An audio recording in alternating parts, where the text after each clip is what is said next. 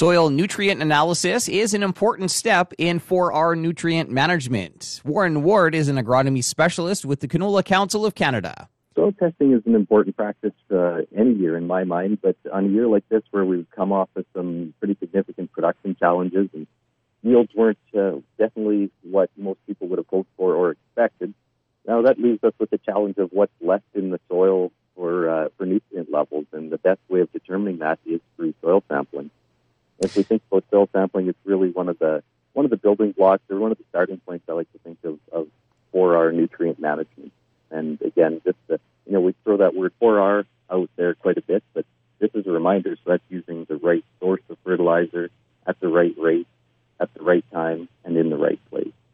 So really, when we're looking at soil testing, we're focusing in on the right rate because we want to know how much is in that soil so that we can combine that with our yield goals, and then we know what the difference is that we'll need to make up for with fertilizer applications.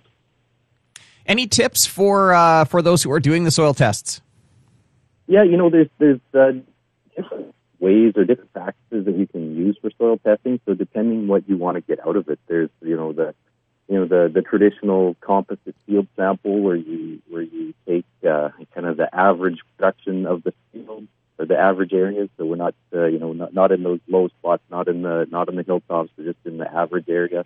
And we do a composite sample out of those areas and get kind of an average estimate over that field. The other, if we wanted to look at a little bit more in-depth soil testing, that would be where we break it into zones or production zones within the field and looking at, different areas that are going to have higher yield potential versus lower yield potential. And I typically be working with an agronomist who would be helping with those variable rate decisions if you're doing that. But again, so you're doing a few more samples, but each zone would be specific, or you could think of each zone almost as an individual field. Then there's other methods as well, such as benchmark, where you're just kind of trying to track things based on a relative area. But with soil sampling itself, I would encourage most farmers to work with an agronomist on that. And the reason is they're set up to do it, and they know what they're doing, and they are going to do a good job of it. But, I would look at a couple other things. So the closer we can go to freeze up, the better, because as the soil cools down, the biological activity in the soil slows down as well, and we start seeing those nutrient levels start to become more stable. So the later we go or the closer to freeze up, the more accurate assessment we'll have of what those nutrient levels will be in the spring at seeding. And second of all, I would look at soil testing depth as well. There's, in the past, there's been the 0 to 12 inch, just do one sample there, but a little bit more detail would be the 2C2 depth and go a little bit deeper. So if we split that into 0 to 6 and then a 6 to 24 inches. And what I personally like as kind of the best option would be to break it into 3 samples, actually. So you'd have a 0 to 6 profile, a 6 to 12 inch profile, and a 12 inch to 24 inch profile. And so you submit basically 3 samples for that field or zone, but it gives you a much better picture of what's happening in there with regards to certain nutrients.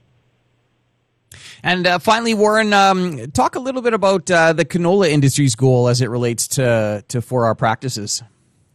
Yeah, so at the canola, within the canola industry, we have a goal of having 90% of canola acres utilizing 4R practices.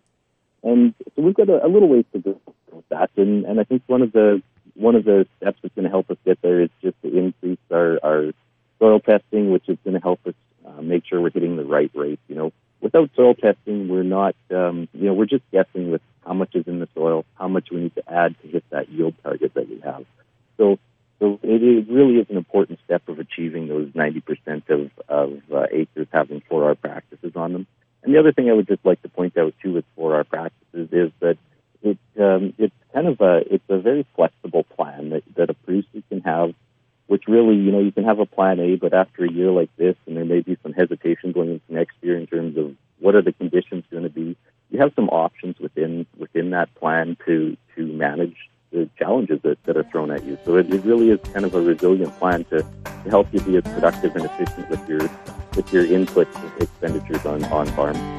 That was Warren Ward with the Canola Council of Canada talking to us today about fall fertilizer and soil testing. That's it for the Prairie Ag Wire for today. If you have any questions or opinions to share, send them to us by email, thefarmdesk@goldenwest.ca. I'm Corey Canute. Thanks for listening and have a great afternoon. The Prairie Ag Wire will return tomorrow on the Golden West Farm Network.